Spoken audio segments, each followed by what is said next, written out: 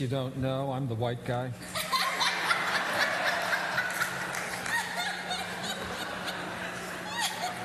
Lisa, I didn't know. All these years. When I started out in ministry, of course, we went to seminary, and one of the things you had to do was you had to get a job in a local church. Now, I didn't phrase it that way. What you had to do was perform ministry in a local church setting. But what you really had to do was get a job in a local church. It was a part of the graduation requirements and so forth. And as a result of that, your name would be put on a list, and guys or pastors in the local community who needed somebody to come and do grunt work would come and enlist some of these seminary students to work for them and so forth. Well, I had an interview, and I walked into the room, and there was a black pastor. And that was fine. And he said, yeah, what I want to do is I would like you to come and be the associate pastor of my church. I said, oh, okay. He says, I want you to preach once a Sunday. And then he said, and I want you to drive me around on all my visits. So I sort of figured out what it was. But during the course of the conversation, I said, well, you're a black pastor of an all-black church with an all-black staff. Why do you want a white guy to come and be on staff? He said, well, I'll tell you. He says, in the black church, we like to celebrate. He says, we get loud when we celebrate. Am I right? Amen. Okay. He says, we just rejoice all the time. And he says, and when you're preaching, things are happening, and it's loud, and it's exciting. And he said, and I thought it would be good for the people once in a while to hear a sermon that was boring.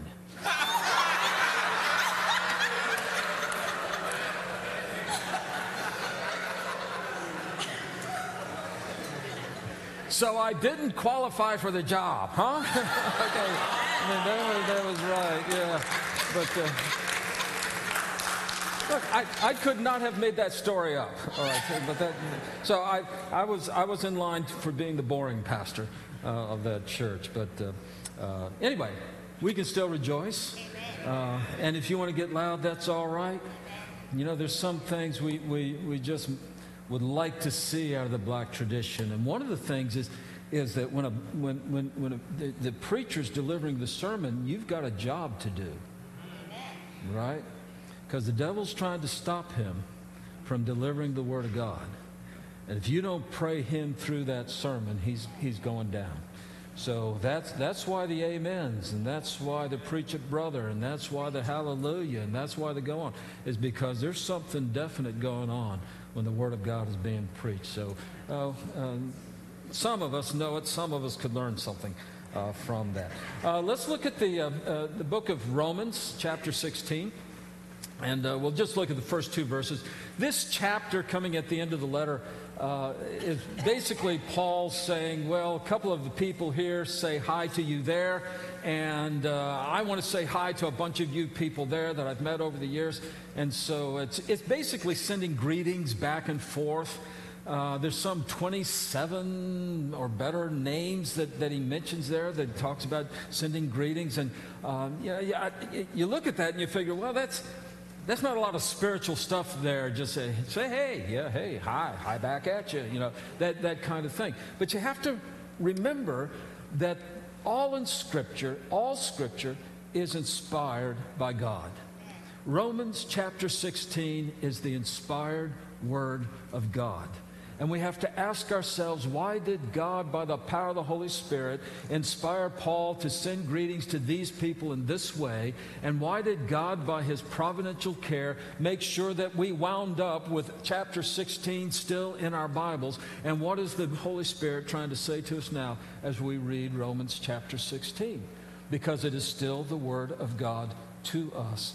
And so for the next couple of weeks or so, we're going to be looking at a few of the people in Romans chapter 16. Most of them, we know almost nothing about them except what is in this chapter.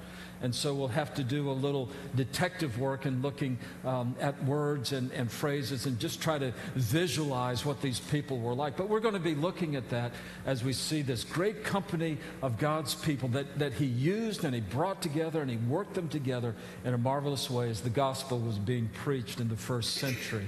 So this morning we'll look at verses 1 and 2, chapter 16, verses 1 and 2. We run into a person named Phoebe. We know nothing about her except what we find here. There's several things said about her. It said that she is a servant.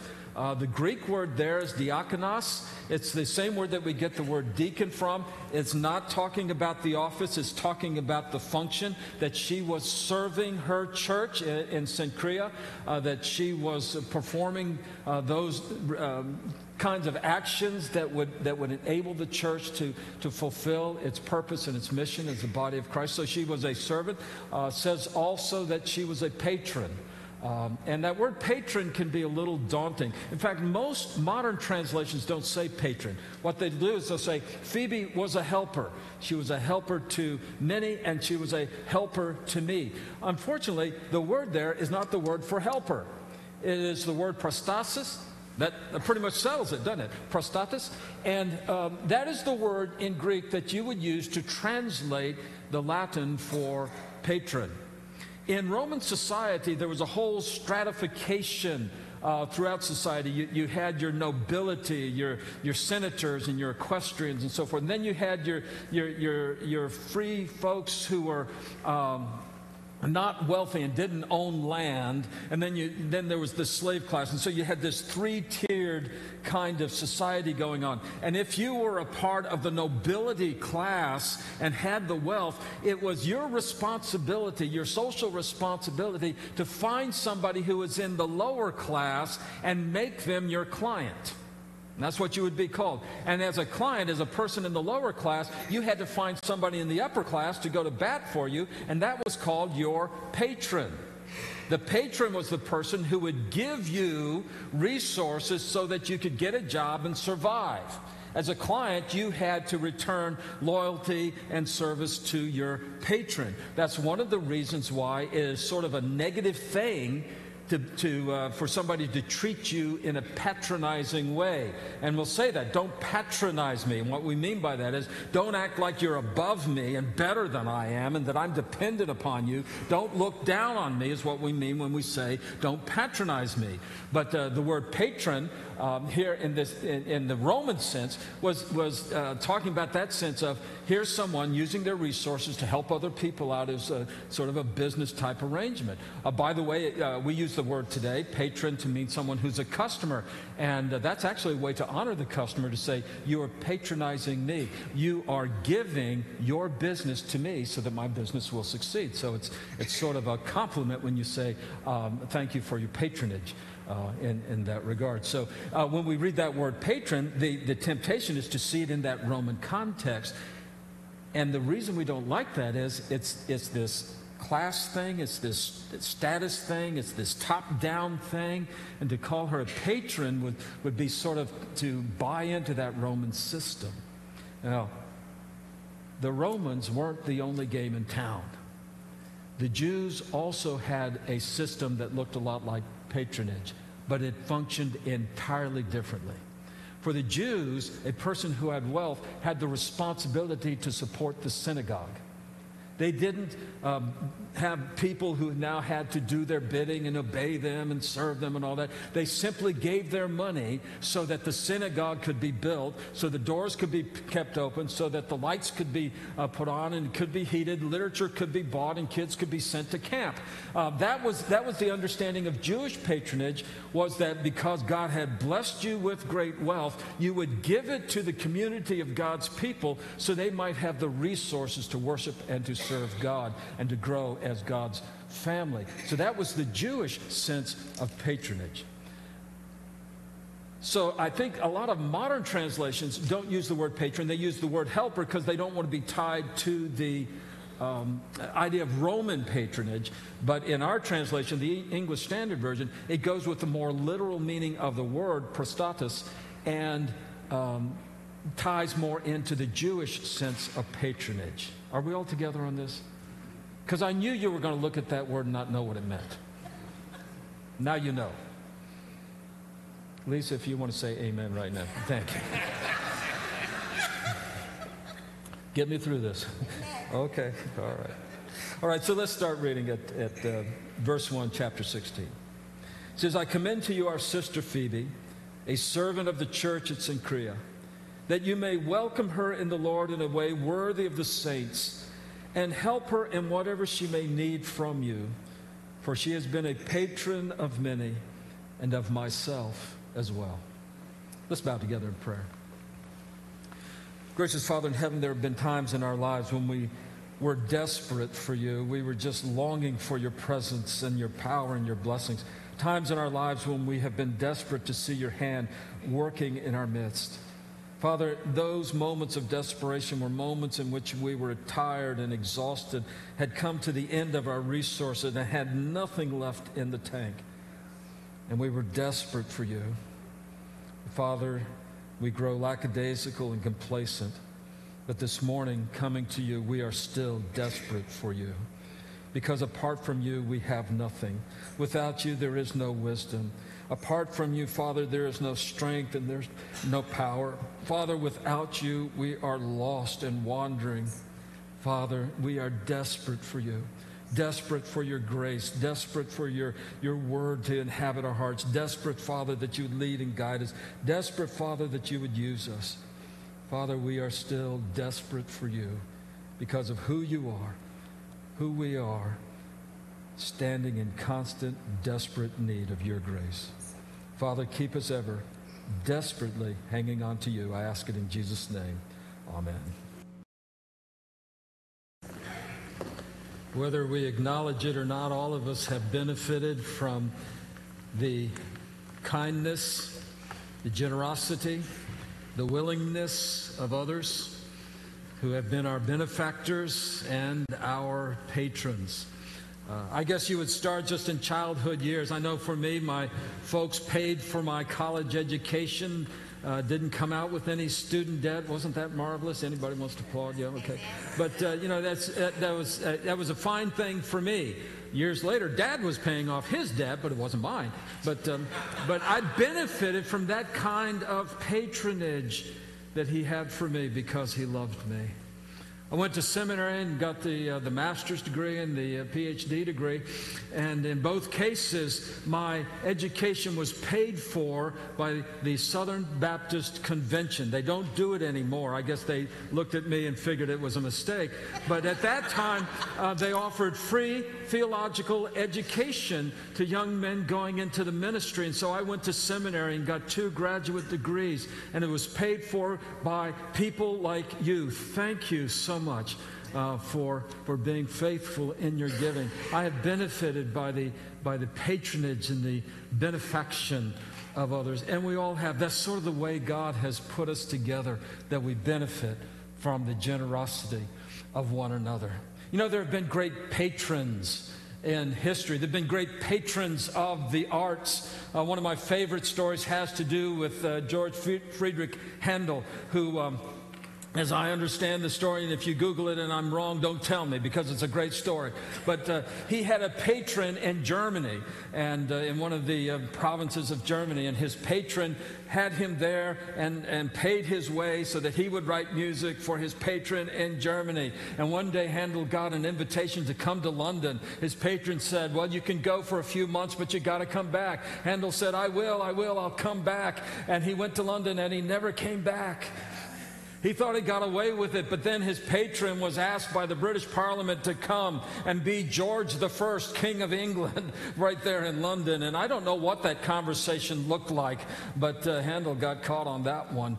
We've had great patrons. I was thinking about Solomon Guggenheim. You may not have heard of him, but maybe you've heard of the Guggenheim Art Museum in Chicago, I think it is. It's housed in one of the great architectural wonders of America. It's a Frank Lloyd Wright building, and and it's just amazing. You've got to go see it. I never have. But anyway, but the Guggenheim Art Museum, he was a patron of the arts in a magnificent building that people talk about even today. But what I want to tell you is this: the day is coming when every brick in the Guggenheim Art Museum is going to be torn down, and there'll be nothing but a hole there where it used to be. One day it will be gone. And one day you won't say Guggenheim, you'll say Guggenheim. But we will still thank God for Phoebe, whose name has been enshrined in Scriptures. The Scriptures, the Word of God that never passes away. Oh, when you're a patron of the gospel, you don't get a plaque somewhere. You don't get a nice plaque explaining how wonderful you were in contributing to gospel. What you get first is your name written down in the Lamb's Book of Life. And then you get 1,000, 1,000,000 people who have been touched by your generosity for the sake of the gospel. One of the things, Bert, we're going to do is we're going to tell our stories of how we became Christians. And one of the things we're going to have to talk about is all the people God used through the pages of human history before the gospel got to us. And one of the people we're going to talk about is we're going to talk about Phoebe. And we're going to agree, Phoebe had a role in my salvation. You don't think so? Phoebe was the one who brought the letter of the Romans to Rome. When Paul wrote the letter to the Romans, and Phoebe was coming through, she lived in Cenchrea. It was a little port town, just a little distant from Corinth. She came to Corinth where Paul was writing. She said, I'm on my way to Rome. He says, I've got a letter. Can you take it for me? Sure, I can. He entrusted the epistle to the Romans to Phoebe. And while she traveled with this letter in her handbag, frightening thought, as she was traveling along, this precious Word of God existed in only one place, in possession of only one person, and she was faithful to deliver it to its destination. Because Phoebe was faithful, countless generations of Christians have been blessed and have been lifted up by the glorious proclamation of the gospel that Paul sets forth. We've been looking at it for the last 18 months, 2 years. We've been looking at this epistle to the Romans. And it started with the faithfulness of a woman who brought it from Paul the author, the human author, and brought it to its destination. And it has been read ever since. Oh, Phoebe was a patron of the gospel. And I would just encourage you this morning to be a patron of the gospel. You're saying, I don't have a lot of money. You don't need a lot of money to be a patron the way Phoebe was a patron. Did you notice how it worked in her life? Paul said, first of all, to be a patron of the gospel, she was a believer in Jesus Christ. He says, I commend to you, Phoebe, our sister.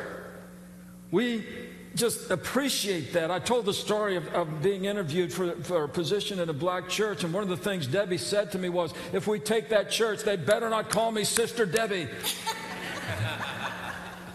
I said, they won't. They'll call you Mother Superior. And so that, that just... and that pretty much settled it. So, but Paul said, Phoebe is our sister in Christ. What is the kinship we have? The kinship is we have come into the presence of Jesus. We have seen His love for us manifest on the cross where He gave His life to die for us. We have seen Him taken down from the cross, dead, buried, laid in a tomb. We thought it was over, but we've seen the power of God that raised Jesus from the dead. And because God can raise Jesus from the dead, He raises us up into a newness of life. We have all come to that moment where Jesus encountered us on our own road to Damascus, and He turned us around and He sent us to a place we never thought we'd go, to do things we never thought we'd do, to speak a gospel that we had not known before. And we proclaim that gospel of Jesus Christ because we have come to know Him. We share that with our sister Phoebe. And I encourage you to be a patron of that gospel that changed your life, that radically transformed who you are and how you live, that you would become a patron contributing to the work of the gospel. Paul said, first of all, she was a believer. First of all, she gave herself to Jesus Christ. Beloved, if you do not know Him this morning, do not delay. The Savior is waiting. The Savior is waiting. I cannot promise you this is the last day you'll have a chance to receive Christ. But I cannot promise you that you'll have another either. That's how critical it is. Phoebe was a patron because she accepted Jesus Christ as her Lord and as her Savior. She was a patron of the gospel because she gave herself to the work of the gospel. Paul put it that way. He said she is a servant to her church. There in Cenchrea, you probably never heard of the Cenchrean church. You may have read about it when you read this verse one time in your daily devotions, but it's gone out of your head. It's not one of the big churches we talk about. There's no letter to the Cenchrean churches. It's not thought of among Christians in general at all. But that church was precious to Phoebe. That church was important to her. That was her church. That was her family. That was her body of believers. That's where she learned. That's where she heard the gospel. That's where her children went to Sunday school. That's where her family was being raised up in the nurture and admonition of the Lord. That church in Cenchrea meant the world to Phoebe, and she was a servant of that church. Oh, it's not because she had great ability. You know, that doesn't matter. You realize that, don't you? When we were back in Romans chapter 12, surely you got the message that God isn't interested in what you are able to do. He's only interested in what you will allow Him to do through you. If God sets a need in front of you, you say, I don't have the skills, I don't have the knowledge, I don't have the training, I don't have the ability. All you need to have is the gift of God's Holy Spirit given to every believer. And if you've got the Holy Spirit of God, there's nothing you cannot do that God has asked you to do. If God sets a task before you, He will give you the resources to do what He's asked you to do. And so Phoebe was a servant of her church, and she gave of herself to that. Oh, that we would have a church full of people like Phoebe who were willing to give their time as patrons of the gospel so that the word would go forth and disciples would be made, that little children would come to Him. She loved her church, and she gave herself as a servant to her church. But then Phoebe became a habitual giver, a habitual generous person. It was all, we get the, well, let me tell you where I get that. It says, she has been a patron of many. Not one or two, not just of Paul, not just of a superstar, not just of somebody who's got a worldwide ministry that everybody knows. She became a patron of Paul, yes, but of many others that we don't even know about. She became a patron of so many that have been lost to the pages of human history but are known when God writes down, here's what He was doing throughout history. We're going to see the names of those, and they'll say, I could do that because Phoebe gave her wealth for me, gave her resources for me. Oh, there'll be many names on that kind of a list. Do you remember back in Luke chapter 8 in the first 2-3 verses, there it says that Jesus was going through the countryside and He was preaching the kingdom of God and He was teaching the people. And then the verse says, and the disciples were with Him. Well, what's news about that? We always knew that the disciples went with Jesus. That's a picture we all have. But we don't read the second verse there in Luke chapter 8. And it says, and with Him were women. With Him were many women who had had demons cast out of them, who had had illnesses healed in their lives. Women who had had their lives changed and radically transformed. One of them was Mary Magdalene, 7 demons taken out of her. One of them was Susanna. One of them was Joanna, the wife of Chuza, who was the steward of Herod's household. But at the end of that verse in Luke, I think it's 8:2, at the end of that verse it says, and they were supporting Him out of their means.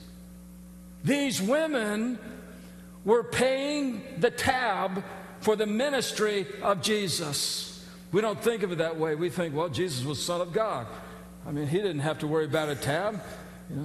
You ever got the bill in a restaurant? He just created some money, left it there. Probably created a pretty good tip. You remember that, don't you? Now, somebody had to pick up the tab. Somebody had to buy the food.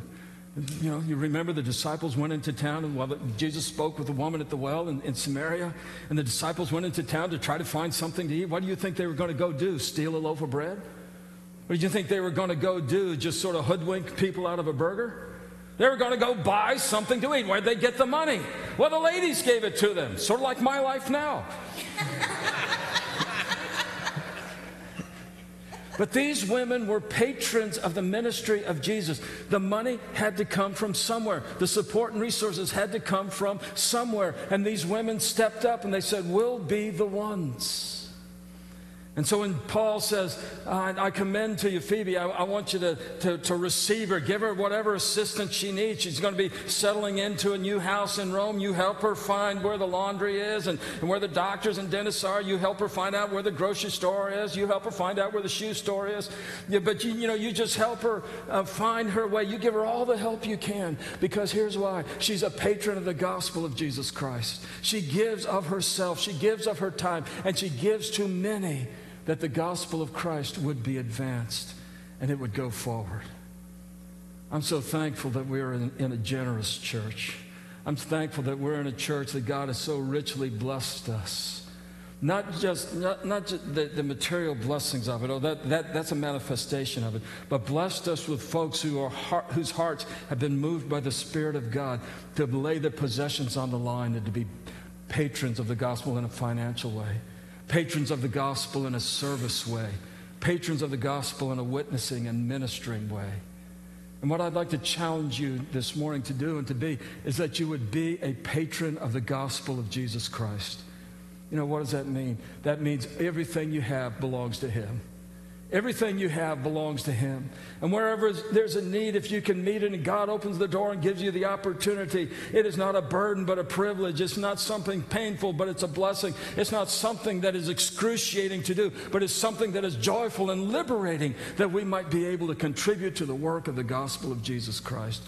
I'd like to encourage you to be a patron of the gospel, so that when there is a need and someone needs to hear, you would shower the good news of Jesus Christ on that person and into their lives. I would just love for you to identify yourself as a patron of the gospel of Jesus Christ.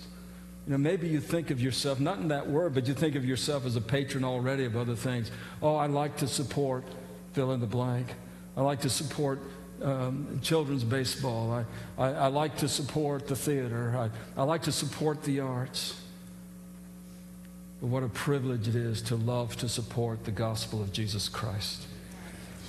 And so this week, let that be just at the front of your head, at the front of your thinking, that in every part of your life, and wherever you go, whoever you encounter, whatever's going on, that you would think of yourself, I'm a patron of the gospel. How can I give that the gospel would be advanced? How can I be involved that the gospel would be brought forward? How can I give my life and my resources so that someone else would hear about Jesus Christ? And then you can be a patron of the gospel. And your name, though not enshrined in Scripture, will be written down in the Lamb's Book of Life, known for all eternity. And you'll be right there next to Phoebe. Let's bow for prayer. And Father, thank you so very, very much that you give us resources beyond measure. And then, Father, that you call us to usefulness and you call us to be workers in the kingdom. And you give us this great privilege of having our lives connected to what you are doing through the gospel of Jesus Christ. I pray for the folks in this room. I pray for the outpouring of your Holy Spirit, that each one would come to have a deeper and deeper desire to serve you and to make Jesus known in the world. And I ask it in Jesus' precious name. Amen.